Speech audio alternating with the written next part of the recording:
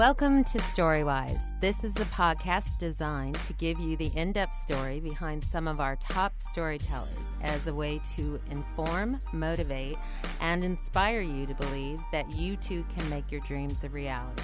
My name is Jen Grisanti. I am the story career consultant at Jen Grisanti Consultancy, Inc., a writer's consultancy committed to guiding your vision and helping you get to the next step in your career.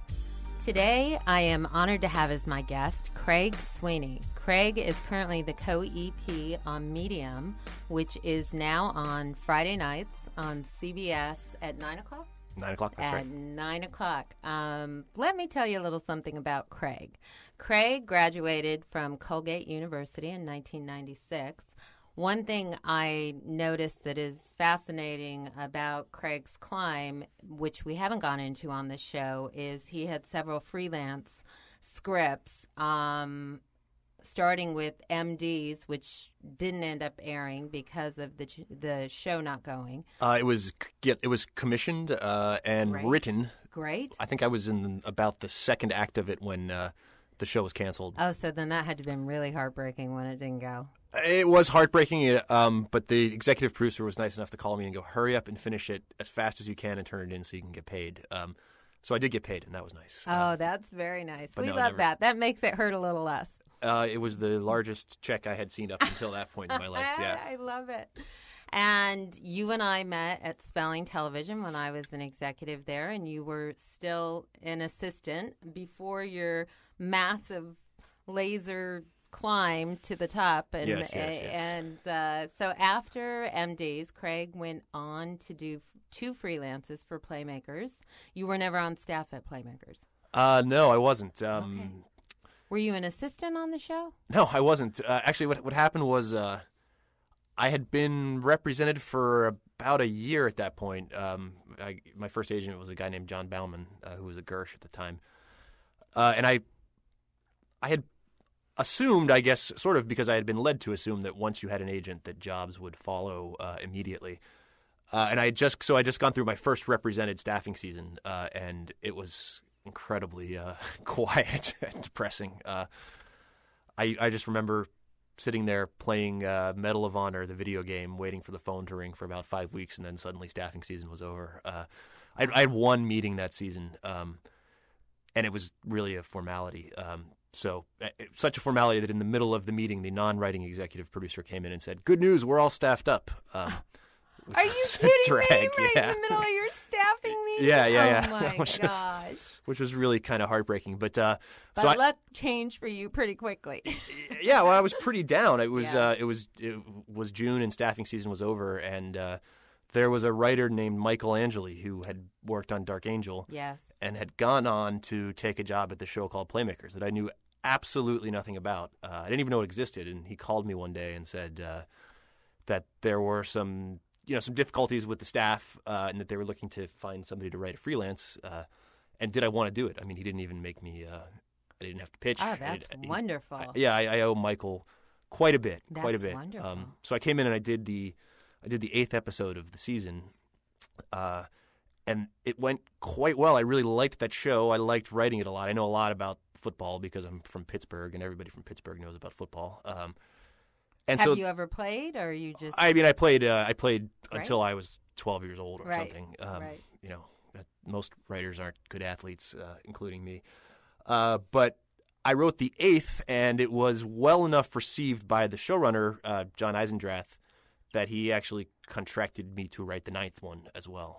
So I had this sort of... Oh, that is like the biggest... I love John. That is like the biggest compliment in the world. Oh, my God. It's a compliment. It was also hurry.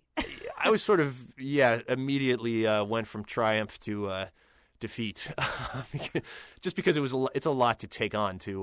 I was executing John's notes on my draft at the same time that I was responsible for writing a new one, and it's certainly a lot to take on at that stage of your career.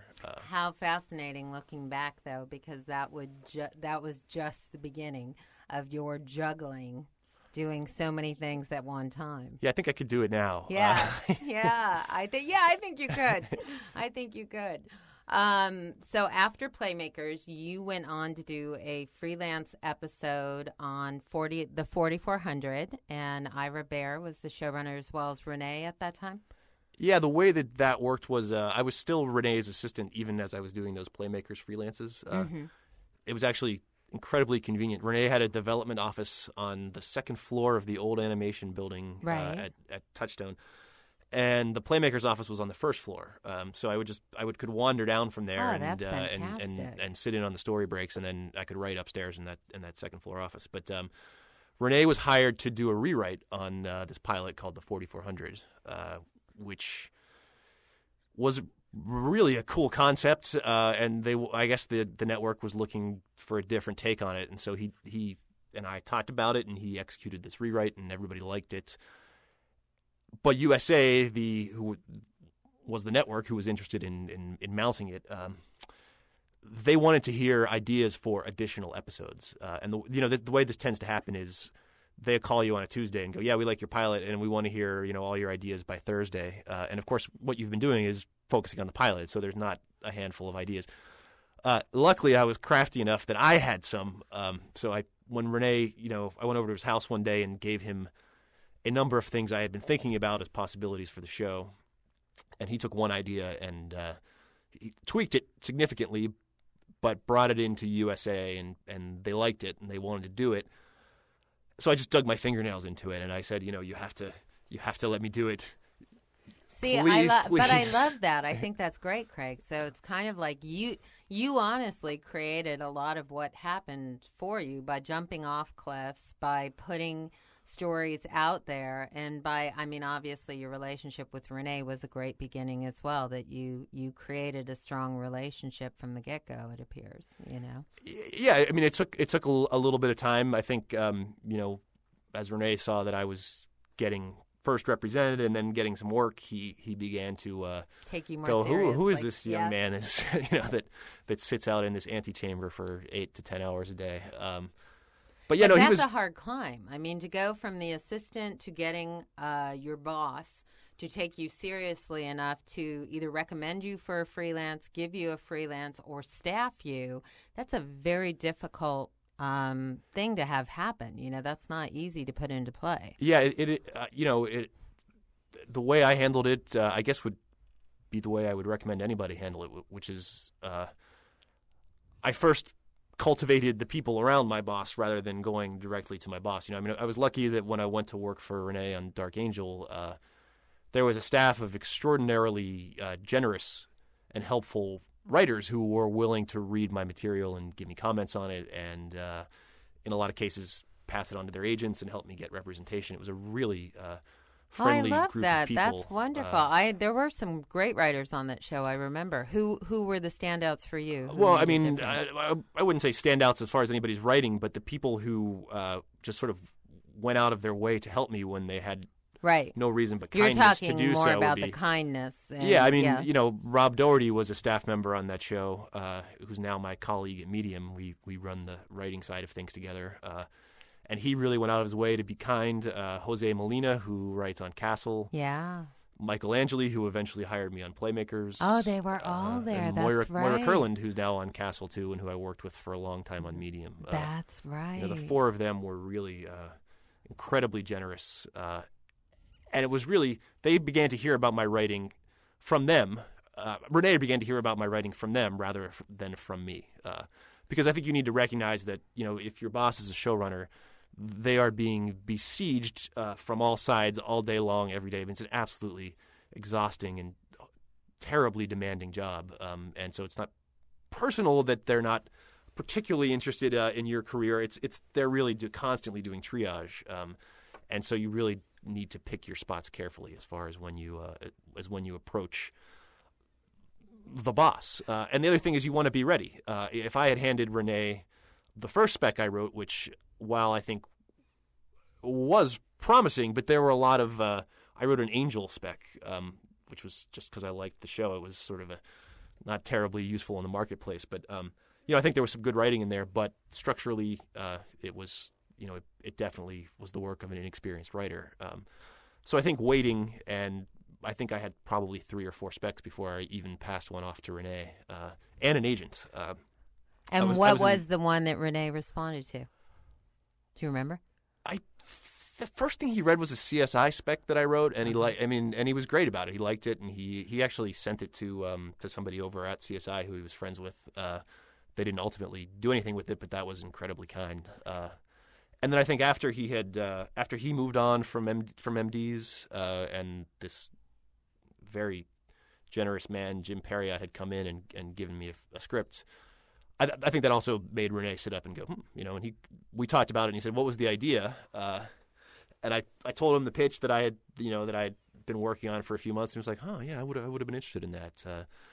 So I think that sort of by that point he was really starting to take me seriously as a writer. He also known that I had been hired back onto Playmakers, that I did one episode and then immediately had another one fall into my lap, and he was hearing good things about me from the executives who were working with Eisendrath, who he was working with as part of his overall deal. See, you're tapping into a lot of great things for writers to be aware of. I mean, strategically knowing how to utilize the relationships around you. Certainly, I agree with you that many showrunners hire very talented assistants, but it does take very often somebody from the outside shining a light on their assistant to help them see it, only because, as you say, they are so busy and so inundated in getting the show done and their work done and reading all these gazillion other writers that agents and managers are doing. So I think that... they quite naturally want an assistant who is assisting them, yes. Which any showrunner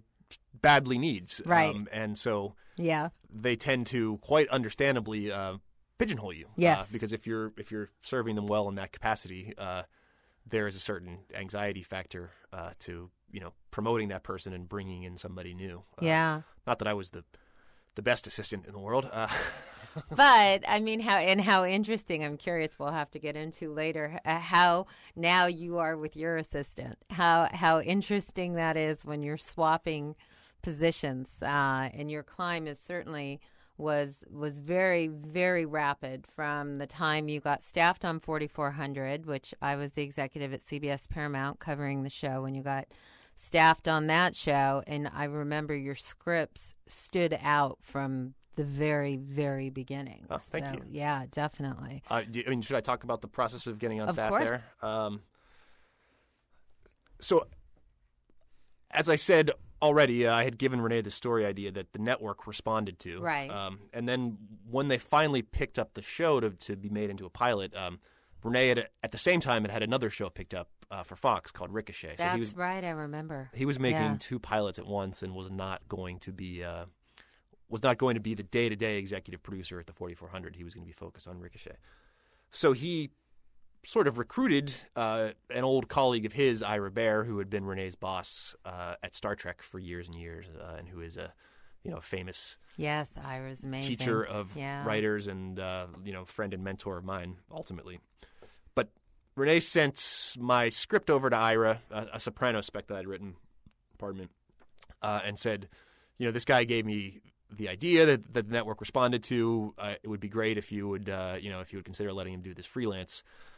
And Ira, being the good guy that he is, read my spec, and he called me and said, "Yeah, I like this. We can do this. You just have to know that it's going to be like a job. You're going to be paid for a script, but I want you to come in every day. We're going to try to get a writer's room going. Just expect to be worked very hard." And to which I said, "Yeah, great, of course." And he certainly was not kidding about that. No, he wasn't. And it was such a lucky thing for me. I went in. As it turned out, the pilot was ultimately converted to 2 hours, which meant that there needed to be some very quick writing done on it to take it from a 1-hour pilot to a 2-hour pilot. So I actually got to about 2 weeks after coming in there, got to do some writing on the pilot, which was I wrote 2 acts of what was an 8-act pilot, which was enormously rewarding, but also intimidating. Yes. The people who were writing in addition to me were Ira Bear, the famous showrunner, and Robert Wolf, his longtime sort of one-time mentor and now a showrunner in his own right. And then the guy writing the end of it was Scott Peters, who created the show, and then there was me, who had done exactly So there were only you four at that first point. year, because Yeah. it was a miniseries. It was a 2-hour pilot, okay. and then there were 4 episodes That's right, beyond and it that. started as Viacom before it went to CBS. Right, and our Paramount. studio was Viacom, and we worked in their offices. Okay. We had one office. It was a very bare bones type of operation. But it was great for me because what happened was the show went into production. Scott went up to Canada to be involved, to supervise the production. And all the other, it was really just Robert, but Robert was a freelance writer, and he had a lot of profile and certainly wasn't going to stick around and work for free, and who could blame him? But I, who had nothing going on, was all too willing to do that. So I stayed in with Ira all the way throughout the production of the miniseries. And the great thing about working with Ira is he doesn't like to type. And so he loves to sit there with another writer, and as you're rewriting scripts, you just sit there, you discuss what the scene is, and you're essentially writing it together. So I spent that miniseries, I spent basically in it. Once I had done my own initial freelance and it had been very well received, I just worked in an office with Ira for the next 4 months, just because he doesn't like to type. Right. But we got along great. No, that sounds great. And then he hired me as a staff. At some point, it was just getting ridiculous. And so he went to Viacom and demanded that I be made a story editor. And they said no. And then God bless him, I can't think of another showrunner who would do this. He left. He took all of his stuff down and said, "I'm not doing another thing on this show until you hire this guy." Oh my gosh, and I we went love home that. I for didn't 4 know days. about that story. While Viacom, gradually realized that this guy meant it, and ultimately that led to a staff job for the remainder of that season. So picking up, you started. We're almost done talking about me. No, we want to talk about you. Okay. We want to know the journey and the bumps and everything that happened along the way. So 4400, you started as a staff writer. Then it went from Viacom to CBS Paramount, which is right when I started at CBS Paramount. And that's when you served first as a miniseries, and then as it went into the show. Yeah, that's right. I'll sort of talk briefly about that transition. I actually took a staff job in the interim. My first really official full-time staff job was on this show called Dr. Vegas that was on CBS, which was a sort of star-crossed show for sure, but was ultimately a rather good experience for me too, because again, on a show like that where there's so much chaos. There was a lot of chaos on that show. I remember hearing about that. Anybody who's just willing to ignore the chaos and write is very valuable. So I ultimately got to do a bunch of scripts. And you work with Ira on that show. Ira was a consultant on that show, and I worked with a guy who's now a good friend of mine, Jack Orman, who was the showrunner on that show. Great. Yeah, Jack's terrific. But that show was canceled around November of 2004. I think we had only aired like 4 episodes. At almost the exact same moment that the 4400 was being picked up as a series, because there had been the ratings were huge on the 4400, but there was a lot of chaos because Viacom had gone out of business and there were no contracts with the actors. It was a lesson in. I wouldn't say the business side of it was handled terribly well, right?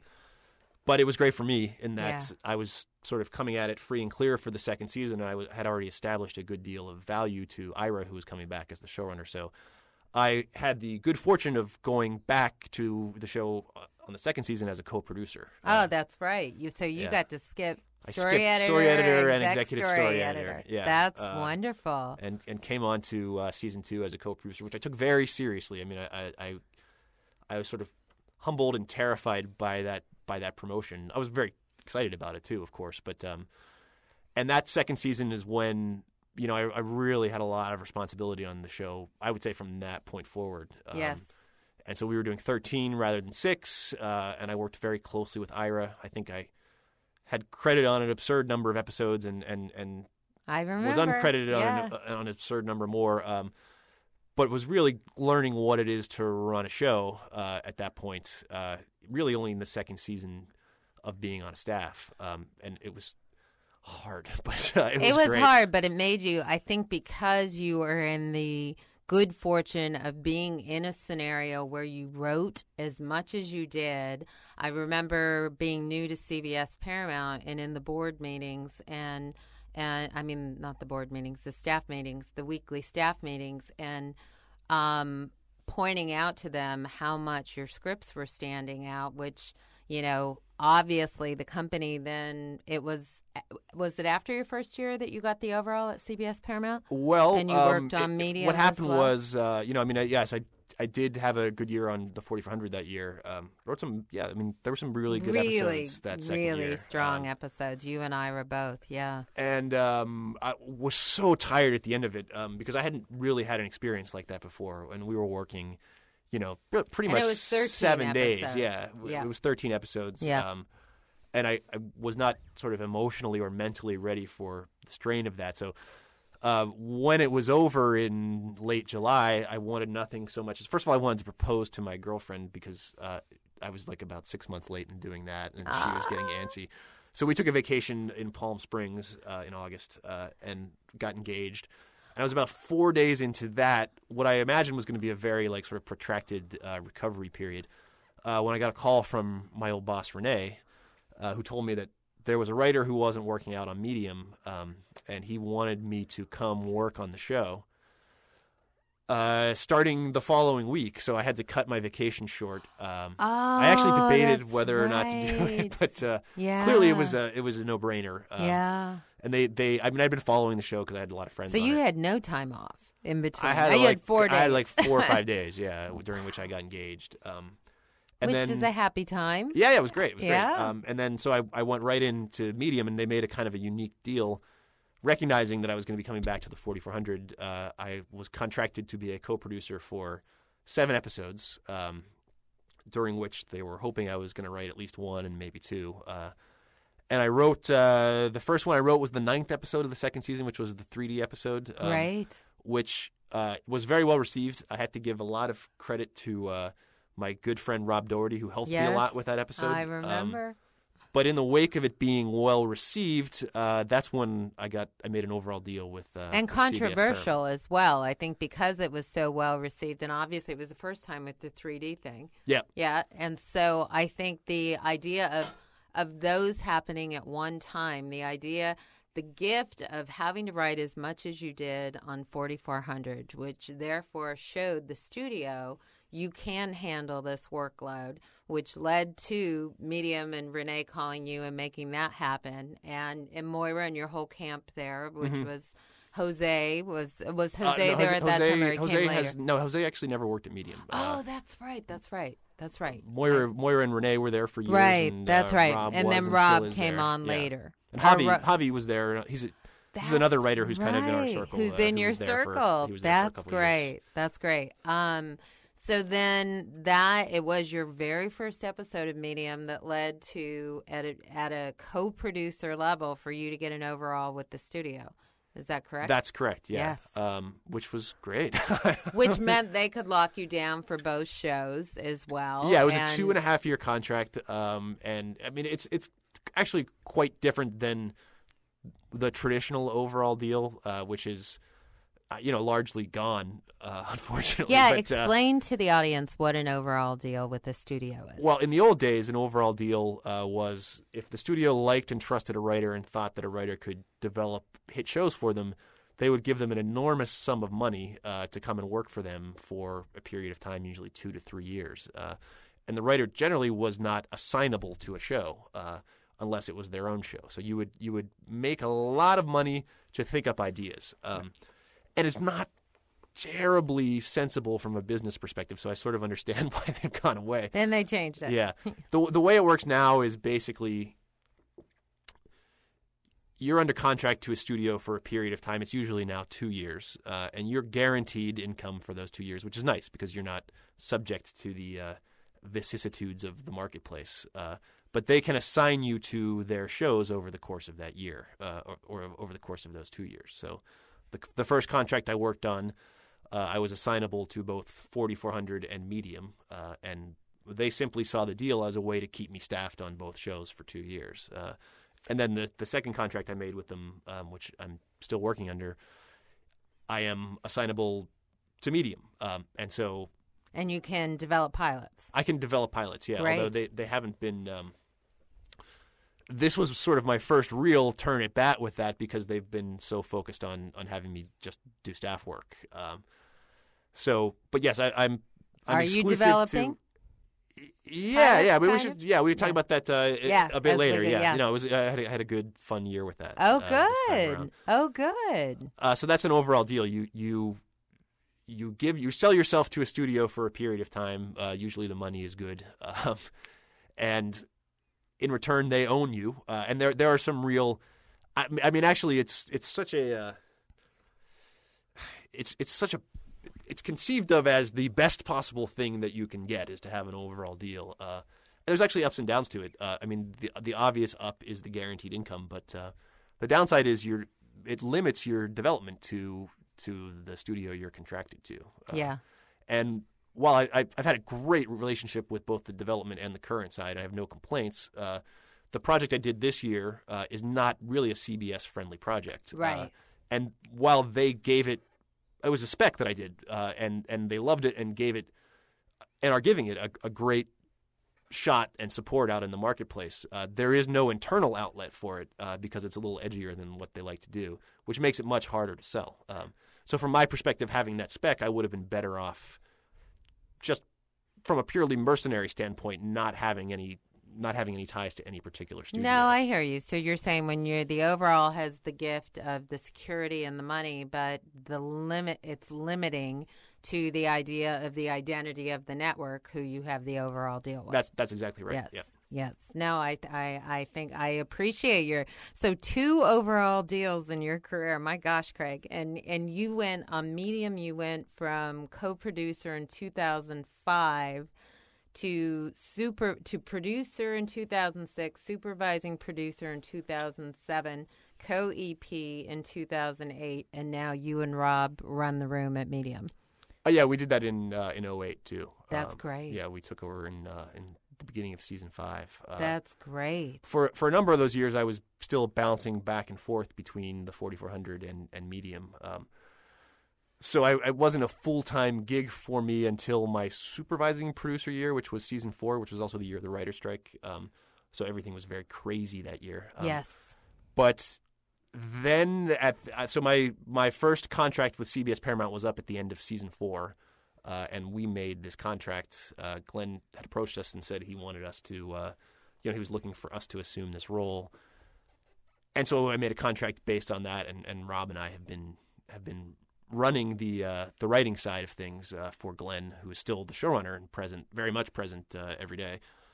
For him for the past 2 seasons. He is speaking of Glenn Gordon Caron, and of course, and what is it like to work for an icon like Glenn Gordon Caron? What have you learned from Glenn in the writing process? So much. Yeah. At first, it's just very intimidating. Because although I was never a TV junkie as a kid, the way a lot of TV writers are, but I was a huge Moonlighting fan. I mean, it really is one of the few shows when I was a kid that it was appointment TV for me. I was always there. So that was very intimidating to step into. A lot of, and actually with Ira on the 4400, there are a lot of people who felt the same way because of his Star Trek background. Yes. But I didn't watch Star Trek, and I think Ira liked that because I was just kind of another guy. I was not. I was certainly, in the abstract, impressed by the work he had done, but I just didn't feel passionately about it the way a lot of people do.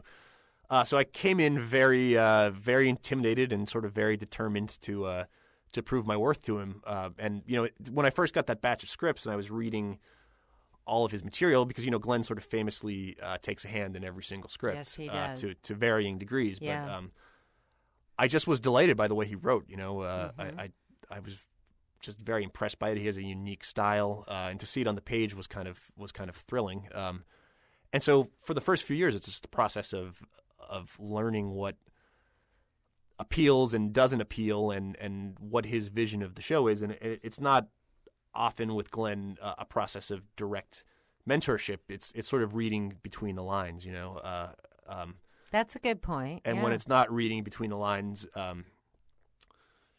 It's a scary conversation. It's subtext. You No, have not to know the subtext at all. subtext with Glenn in the beginning. You have to, as I like the reading between the lines. I mean, it is really interesting because Glenn is a writing showrunner. I mean, I say very often, whereas Ira, I say there are showrunners who who love the writing and are involved in every script and love everything that goes along with it. And then there are showrunners who are very strong managers, who run the room, who manage the staff well, who turn everything in on time. But very often those type of showrunners are not really writers to the full extent that someone like Glenn is. Or you have showrunners who handle both extremely well. I would say Ira definitely looks at both very well. And with Glenn, I think how I always viewed it as an executive is Glenn was an amazing writer and an amazing voice. And he knew to surround himself with people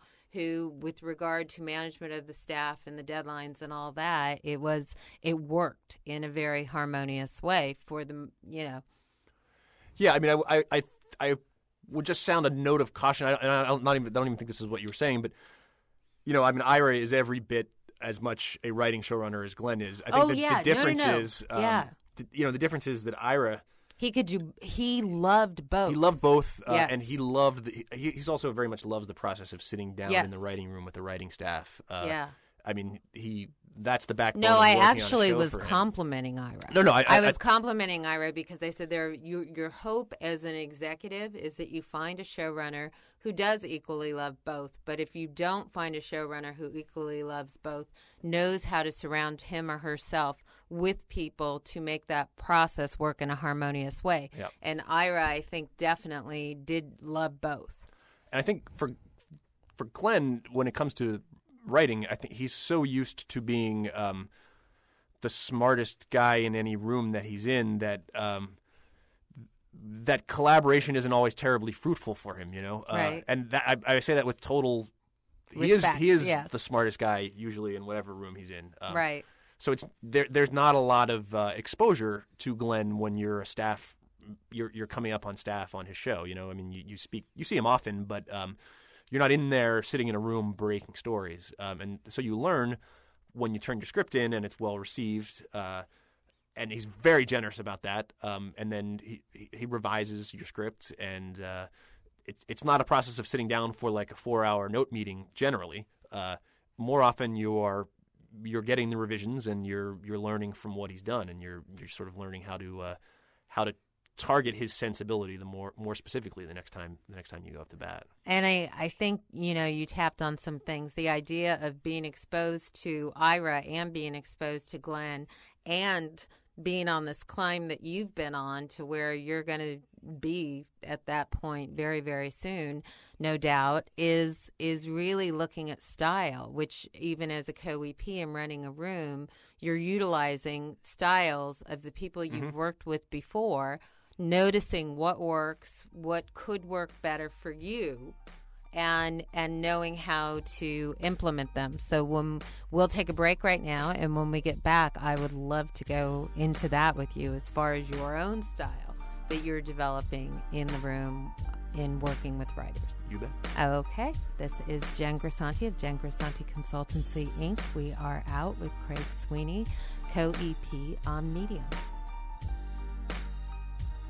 You're listening to Storywise with entertainment consultant Jen Grisanti. Storywise is a podcast designed to give you the story behind the people who tell stories, offering you insight on what it takes to work as a writer in television and film. Hear this and other podcasts on www.jengrisanticonsultancy.com, a full-service writer consultancy committed to guiding your vision.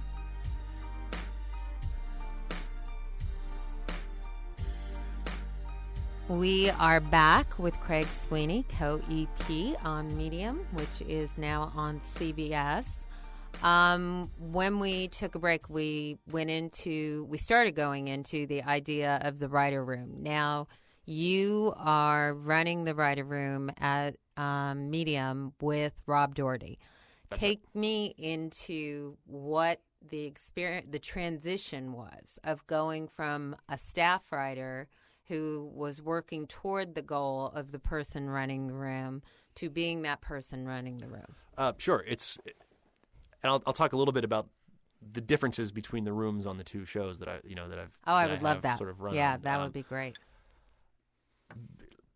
Running a room sort of came to me by accident, very organically, which was that I was doing it to a certain extent without being aware that I was doing it in the second season of the 4400 when I was a co-producer.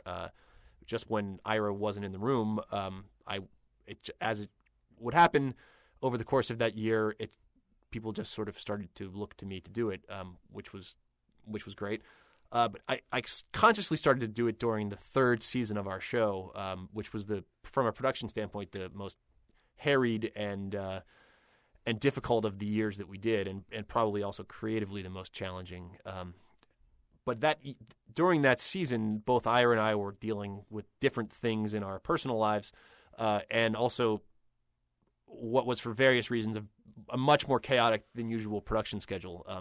And I was determined to do whatever I could to kind of help him and to ease the burden that was on him.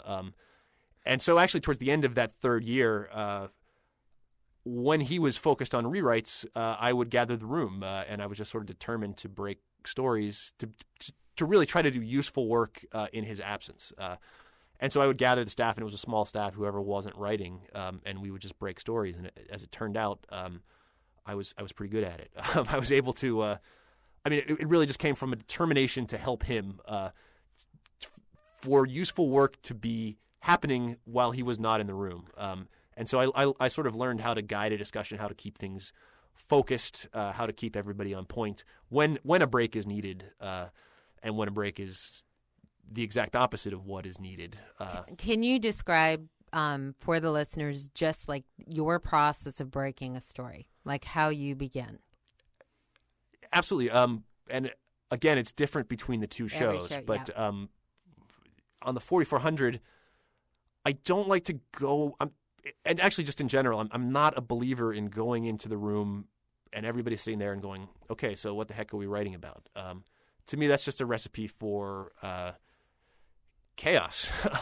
I don't like to gather the room until there is the subject of a story, until I'm convinced that there's a reason to gather the room because we know what we're going to write about. I don't think it's terribly efficient to have 9 minds sitting around trying to think of one idea when people can be thinking separately. That's a good point. Yeah. And so I don't gather the room until I'm convinced of what the story is. And then it's just a process for me of I generally have a yellow notepad in front of me, and I will have in my head a rough shape of how the episode starts. I may have a rough shape of how it ends, although I think it's very important to be willing to deviate from that, of course. And then it's just a process of talking. I mean, you just stay focused. You talk out. You just talk out the beats in great detail. What is the teaser? How does it start? Is that entertaining? Is there a better version? You write it all down on the yellow pad, and you flip over and you start Act 1. And okay, do we have to launch a B story here? Just a very specific breakdown of beat by beat, even as specific as what's being said. What's the dialogue? You may be riffing a good dialogue run, or somebody else may be, and you're just taking everything down. And it's a process that ideally, if it's a well-conceived story, you can get through, I've found, in 3 or 4 days of meeting in afternoons. I prefer to write in the morning and meet in the afternoons. So you meet in the afternoons, and you had 3 or 4 days brainstorming for the episode, and then do you send a person off to outline or send them off to script, or what is that? No, we do outlines on you have to keep the secret from the network because we don't show them to them. But no one from that network is listening. No. Yeah, we do outline on both the 4400 and Medium. We did outlines, but they weren't for general consumption. They were tools for whoever the writer of that episode was going to be. So right. At the end of that process, usually I will withdraw with either if I'm writing it, I'll do it myself, or if I'm writing it with somebody else, that person and I will withdraw together, and we will execute an outline in the mornings over the next few days. And then there'll be a 15 to 22 page document for that person to work off of. And I think, though, you touched on something. I mean, definitely Medium is in its 5th year? Sixth year. 107 episodes. When you're in your 6th year of a show, you definitely have the liberty to go straight to script. I mean, in my experience, when at the studio, yes, and at the company with the showrunner and the staff, yes, there may be an outline, but I definitely think that it's common practice that as the show goes on, in my experience, that as the show goes on, you go straight to script. As far as what the network gets, I've been a little spoiled because I've never done it any other way than that. I know that's rare, so right. I'm not. 4400, it was the same way, wasn't it? Yeah, we went straight to script. That's what I remember. And you know, so my experience, just ignore me, listeners of Jen, because very likely you're going to be giving your outlines to the network and the studio. And I've been in the beginning, absolutely. In the beginning, absolutely. And I think if I think about over my 12 years as an executive, I think as shows went on and you establish yourself, then the network would be fine with the idea of eliminating the outline process. But in the beginning, it's a must. There's no doubt about that. In the beginning, it is a must when a show first starts. Well, we are of two minds on that. Yes. But, are we? Wait, actually, it's interesting in thinking about it now. 4400, did it always go straight to script? It did, from the beginning? I mean, we circulated outlines internally. But you don't want to teach people that because that is not the norm, right? Well, I mean, if you can get it on your show, yes. I think your life will be a little bit easier. But what do you feel? You feel the outline process is more beneficial if it stays with the writer room, the studio. The few times that I've had to submit outlines for notes to studios and networks, I find that it's difficult for the people who are reading it to understand that that is not the script itself. Right. And that I feel like weighing in too heavily. I always am figuring out new things as I'm taking a script from outline to script, Okay. And I need to feel a freedom to deviate if I feel like I'm improving the storyline. So if you're treating it as a part of an assembly line where there is an agreed upon blueprint that must be adhered to, I think it's to the detriment of the episode. That's a very good point. I like that. I think that's a very good point. And because you have had the good fortune of working on a show that at the very beginning, because it went from a mini series to a series, probably was part of the reason too, and had the agreement with the network too. Yeah, we sort of snuck in the back door. Yeah, no, I think that is great. And now, looking at the writers, when you are running a room, what in staffing a staff, what do you see beginning writers mistake-wise? What do you see that you could advise writers not to do when they're brand new on a show in a writer's room? All right, well, the first thing is easy, and I think I hear the same thing from everybody, but don't bring your phone into the room. I've never had anyone say that. I think that's great. Listen to me.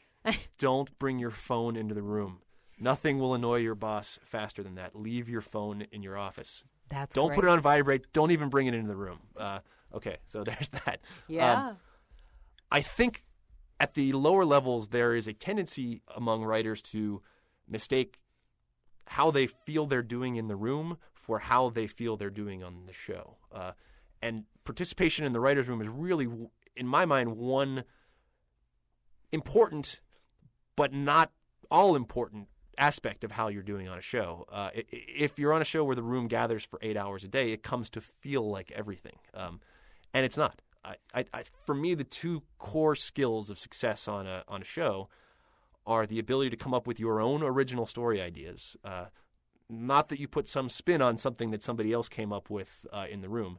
An idea that would not exist but for the fact that you were hired on that show. That's a number one important skill. And this skill, I guess, is a number one, in that it's equally important, is the ability to execute a draft.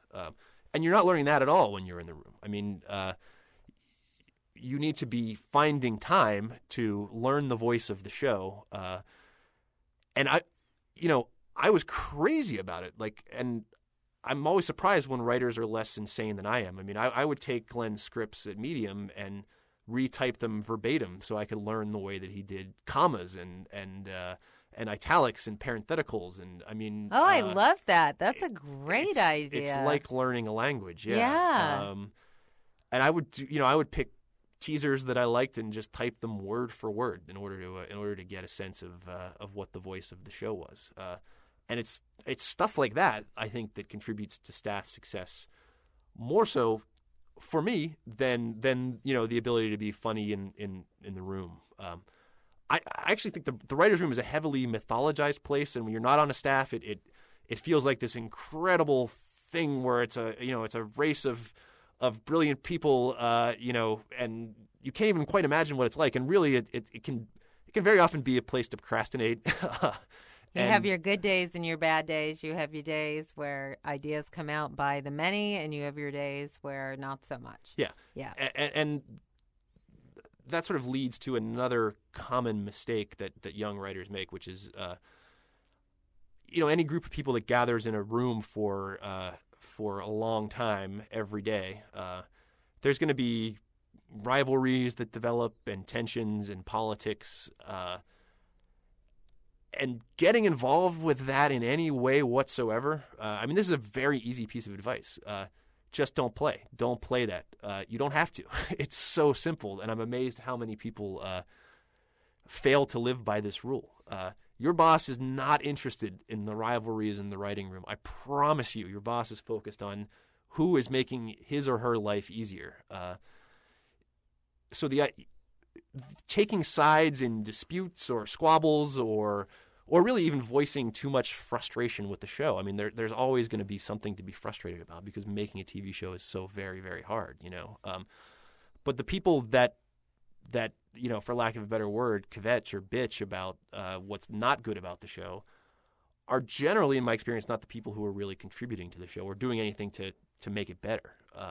So too much focus on the negative, falling into the trap of bitching or getting involved in office politics. These are all things that it's incredibly easy just to ignore. So those are great points for proper etiquette in the writer's room. I think that, very often in life, people, it is an interesting thing because I think where it probably gets blurred is in one sense, the writer's room is a place where you're using your story and you need to be able to access it and pull story from it and pitch it out. So then you have a personal aspect of your life that is being brought to the room.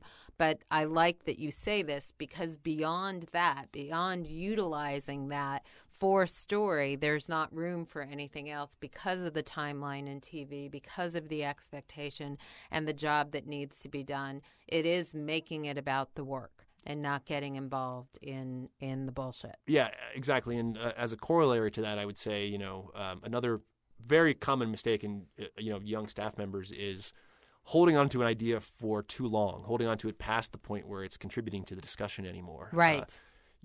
If you're drawing from your own life, you want that. It can feel personal when somebody tells you that that's not the solution to whatever problem is trying to be solved.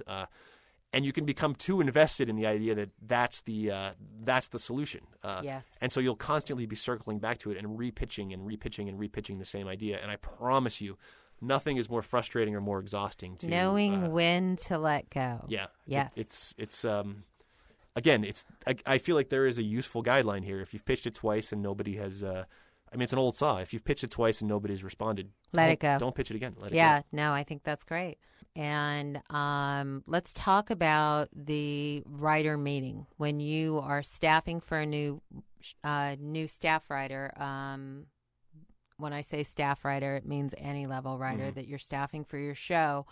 What do you consider to be a successful meeting? Like, how do you know in a meeting, okay, this is someone who I can see on this show? There's a certain lightning in a bottle aspect to it that you can't really quantify and so isn't terribly helpful to talk about. But there's an approach to a staffing meeting that is really the same approach that I take to any meeting I take anywhere. That has really helped me, and so I'll share it in the hope that it will help somebody else who's listening out there. I think the biggest mistake in a staffing meeting and in any meeting is letting the meeting come to you, being passive about it. You should have any meeting I take, even this one. I write an outline for how I want the meeting to go before I go in there. I imagine that I'm going to walk into the room and that nobody there is going to have anything to say, and that they might not even know why they're there, and that they might even be resentful about it, and that it's on me to lead them through a productive and goal-oriented 45 minutes to an hour and a half.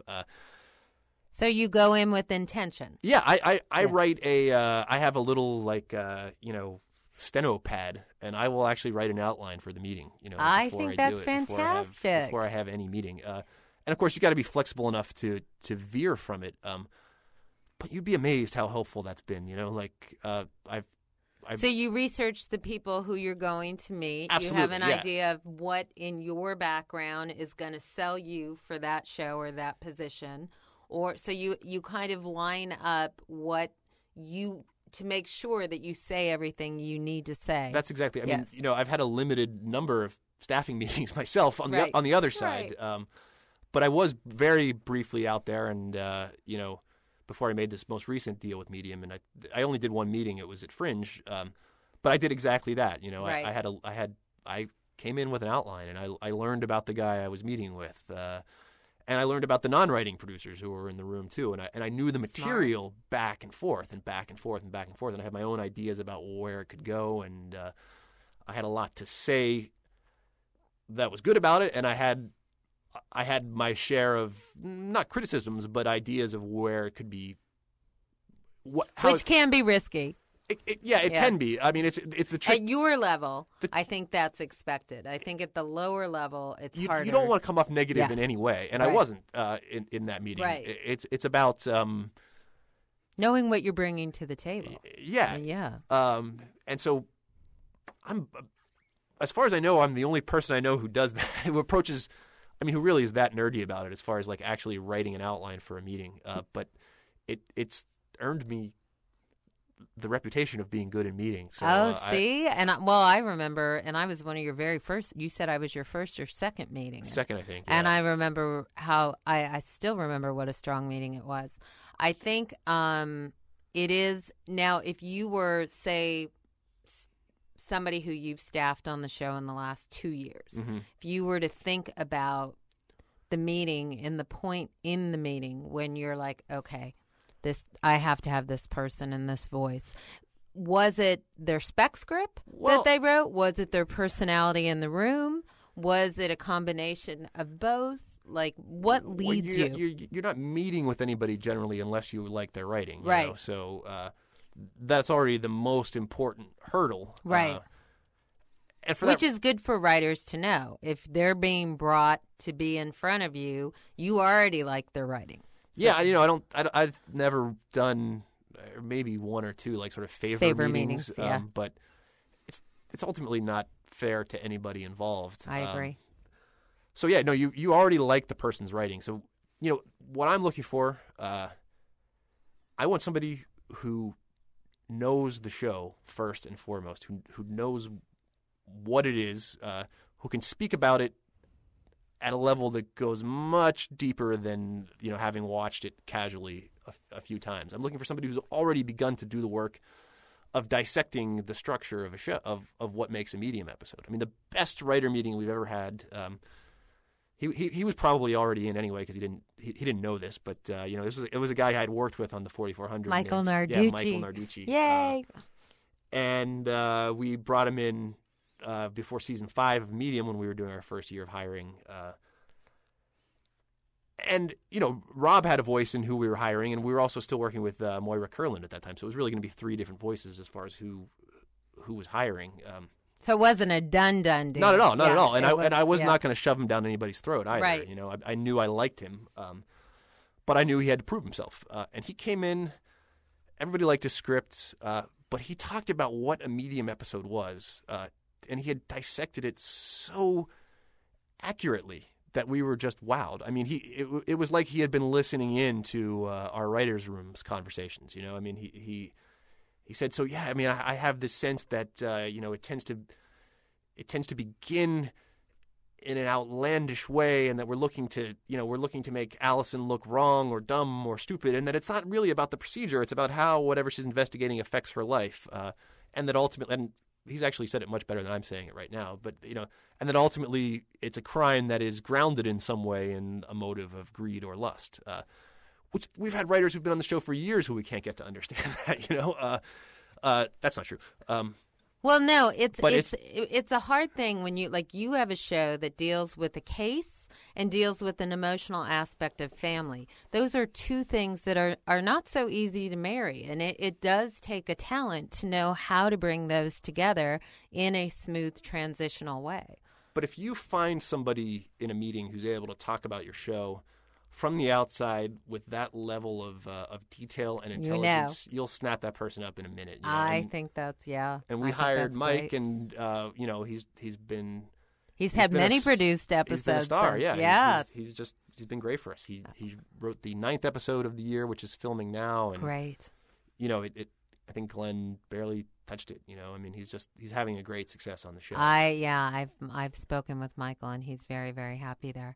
Now tell me about going from NBC to CBS and what that has done for the show. You are now paired with Ghost Whisperer and Numbers, which seems to be doing well block-wise, yes?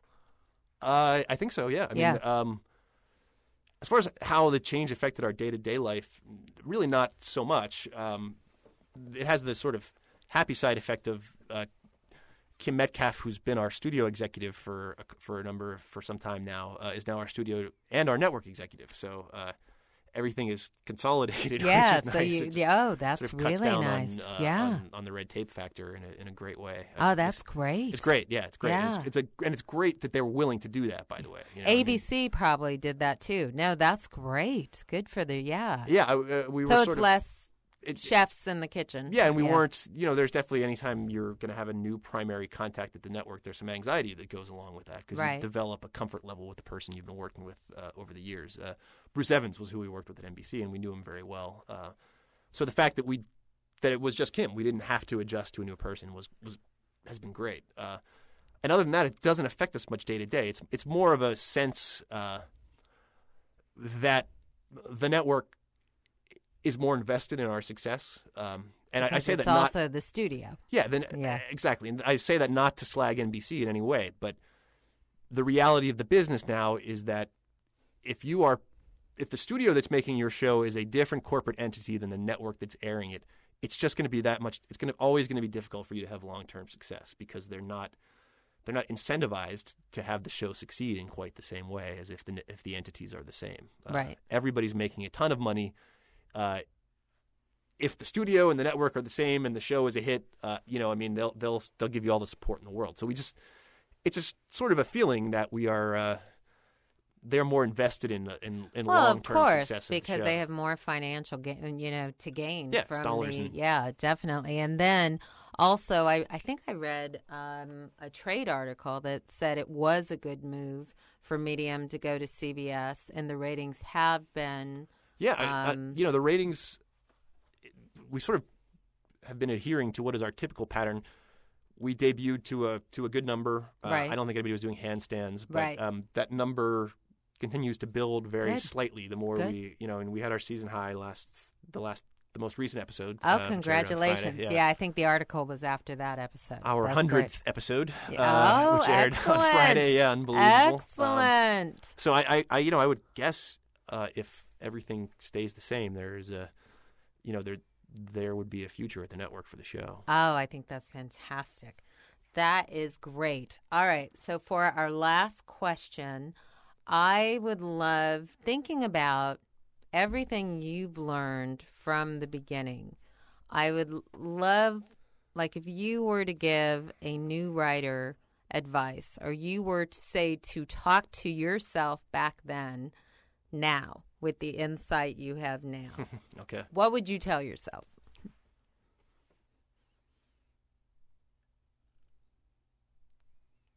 Sorry, I'm just thinking about time travel. I'm sort of nerdy like that. I'm just going to imagine I'm talking to a young writer. Okay, easier. I've already said, I think, what is the most important piece of advice that you can offer anybody joining a writing staff, which is to focus at the exclusion of almost everything else on what are the two core elements of success on a staff, which are 1A, the ability to come up with your own original stories, and Co-1A, the ability to execute a relatively clean first draft that your boss doesn't have to do a lot of work on. Every story of success in Hollywood is completely unique in terms of how it comes, where it happens, when you get your big break. I mean, there's just no duplicating. I could talk to you about how I broke into the business, but it just wouldn't do anybody any good. I promise you that if you can do the co-1As, however and whenever it comes for you, you'll be ready for success, and therefore, you'll be valued on staff, you'll be promoted on staff, you'll have a good experience on staff, you'll start to get production responsibilities. If you can do those two things, you're good to go. I think that's excellent advice. I do, and I feel like for you, as I've noticed with every writer who I've seen their career take off to the level that yours has taken off, and I can see it. You can really see it in the lower level. The idea of somebody who has the vision, who has the talent and who has the flexibility to move forward. It is nice when you see it happen and when you see it go into play. But it all starts with having the confidence to know you can get there. And I definitely noticed that with you in the beginning. So I think this is tremendous. And congrats on all of your success on Medium and your overall deals and your life with your new baby and your marriage and this is a great thing, and you have a lot to celebrate, and I am very grateful for you taking the time to share your insight with us today. Can I just stay in this black box for a few hours? It's very comfortable. I know. And we are out with Craig Sweeny, co-EP on Medium, now on CBS, and this is Jen Grisanti of Jen Grisanti Consultancy, Inc. You've been listening to Storywise with Jen Grisanti. If you're looking to get to the next step in your career and need a guide who has been there and knows what it takes, go to www.jengrisanticonsultancy.com.